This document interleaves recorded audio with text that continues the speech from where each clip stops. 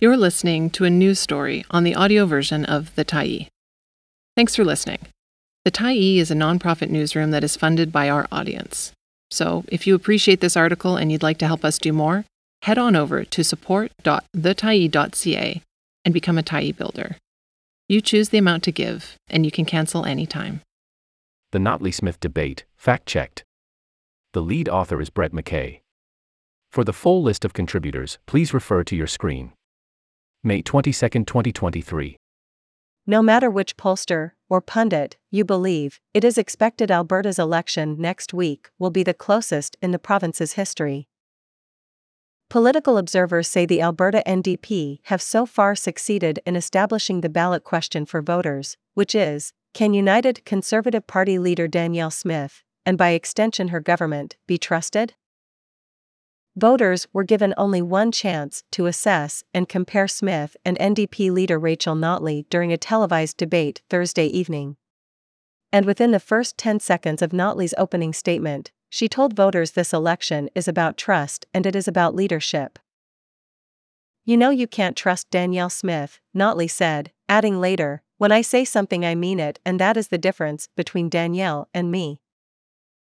21 minutes into the debate, University of Calgary political scientist Lisa Young tweeted, "Danielle Smith's ability to say things that aren't true with great conviction is a tremendous asset in this debate." Earlier Thursday, Alberta Ethics Commissioner Marguerite Tressler issued a report in which she concluded Smith had breached the province's Conflicts of Interest Act in relation to her attempts to help Calgary street preacher Artur Pawlowski, who had been charged criminally for his role in the Coutts blockade.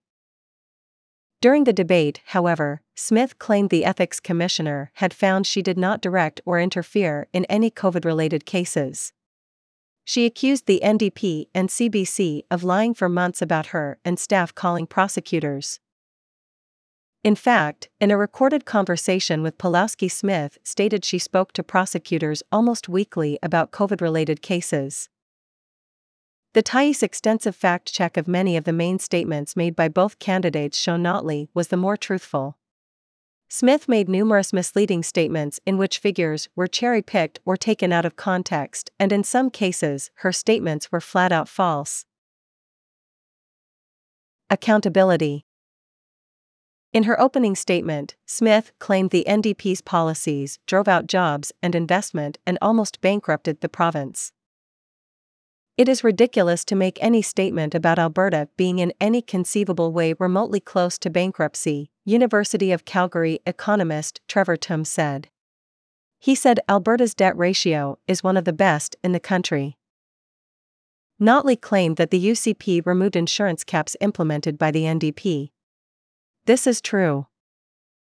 In relation to electricity costs, Smith claimed Notley created the power bill crisis by phasing out coal and added $2 billion to the public's power bills. University of Alberta energy economist Andrew Leach said it's unclear where Smith got the $2 billion figure from. He speculated she may be referring to the NDP's well-publicized power purchasing agreements fiasco. But he said the rising electricity prices have been caused by what happened after the NDP left office in 2019. Notley claimed the UCP only temporarily capped Albertans' electrical costs, and that some Albertans who don't have locked-in contracts will have to foot the $200 million bill. This is true. Smith said Notley wants to achieve the federal government's target of net zero greenhouse gas emissions for electricity by 2035. And Smith repeatedly said that will cost $52 billion and increase individual power bills by 40%. Leach said Smith is taking those numbers from an Alberta Energy System Operator report. But he said AESO's previous forecasts overestimated the cost and underestimated the speed of the renewable energy transition. Other energy and climate experts have said the AESO's estimated costs will not be passed on to consumers through their power bills, which means Smith's claim that Albertans' power bills will rise by 40% is false. Smith said Notley racked up $70 billion in debt, more debt than any premier, actually all premiers combined in Alberta's provincial history.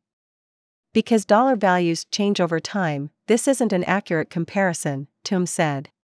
He said the debt created during the Notley government's reign was entirely because of the recession that occurred and the low oil prices leading natural resource revenues to drop.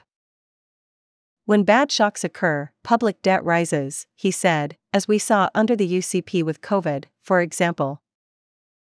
Smith said Alberta is bringing in a record $6.4 billion in corporate income tax revenue, proof that when you reduce taxes you attract jobs and investment. Again, Tum said that while income tax revenues are higher than in previous years, it's due to higher oil prices rather than falling tax rates. Healthcare. Notley claimed the government's expansion of private surgeries has resulted in less surgeries and higher costs. She cited a recently released Parkland Institute study. It concluded surgery numbers went down and costs rose. Notley claimed the UCP's privatization of lab services has led to Calgarians waiting up to a month to get a simple blood test. This claim is true. Smith said her government eliminated the $40 a day user fee for rehabilitation centers that Miss Notley charged. This is partially true. A conservative government created the fee decades ago, and the NDP continued it. Smith's claim that her government added 10,000 treatment beds is false. At most, the UCP government added a few hundred treatment beds. Notley claimed that BC, Saskatchewan, and Manitoba all filled their family doctor residency spots, while Alberta, for the first time, had 45 vacancies and couldn't fill them. Data from the Canadian Resident Matching Service verifies the statement. Notley claimed Smith has a 15-year record of advocating for an out-of-pocket healthcare system. In fact, Smith's record of advocacy dates back to at least 2006. Smith claimed there are 8,500 more health professionals in the province's healthcare system since the UCP took over from the NDP. She said there were 700 more doctors and 1,400 nurses who are now licensed and able to practice in Alberta. More than any time in the previous 3 years. A recent update from the College of Physicians and Surgeons of Alberta shows that as of the end of March, there was a decrease of 275 registrations from the previous quarter. University of Calgary Health Law professor Lorian Hardcastle doubted Smith's claim that there are 700 new doctors because there are still serious shortages of family doctors. The United Nurses of Alberta has said there are 1,413 foreign nurses registered due to changes in the College of Registered Nurses of Alberta's registry process. But they said those nurses are not yet working in Alberta. The UNA said Alberta Health Services figures show only 370 nurses have been hired in the past year. Smith said 300,000 surgeries have been done this year and 60,000 of those are in private chartered facilities that Ms. Notley apparently wants to shut down. She hasn't answered the question about how we would be able to replace those surgeries. Hardcastle said those figures are plausible because they are not out of line with traditional surgery rates. But she said Smith's claim that the NDP apparently wants to shut down chartered surgical facilities is false. She said the NDP government renewed private surgery contracts for such services as cataract surgery and abortions. During this election, the NDP has said it will review private surgery contracts. Notley said the UCP had ripped up a deal with the doctors, told nurses they needed to be laid off, and also threatened to lay off 10,000 frontline healthcare workers.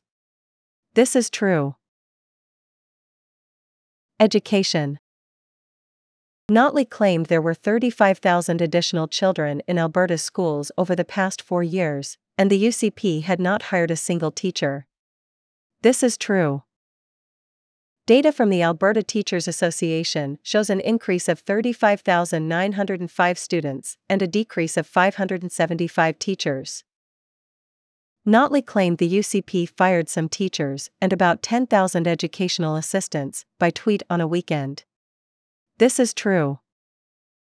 Smith said with the $8.8 billion education budget for 2023 to 24, the UCP is spending more on education than we ever have in our history. This is true, an ATA spokesperson said, because the student population always increases, and so does the budget. Economy. Smith said that during the Notley years, Alberta lost 183,000 jobs. Economist Trevor Tum said this figure is based on seasonally unadjusted full-time employment statistics from the worst point of the NDP term compared to May 2015, which he said is a misuse of highly selective sets of data. There are ups and downs in employment that happen every year for no other reason than the change of season, Tum said. If employment rates from May 2015 are compared to April 2019, there were 42,400 more total jobs in the province. During the debate, Notley claimed there were 45,000 more jobs in the province at the end of her term. If you have any information for this story, or information for another story, please contact us in confidence via email. Thanks for stopping by the Tyee today.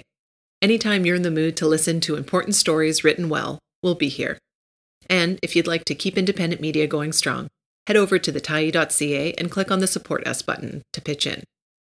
Finally, big thank you to all of our Tyee builders who made this story possible.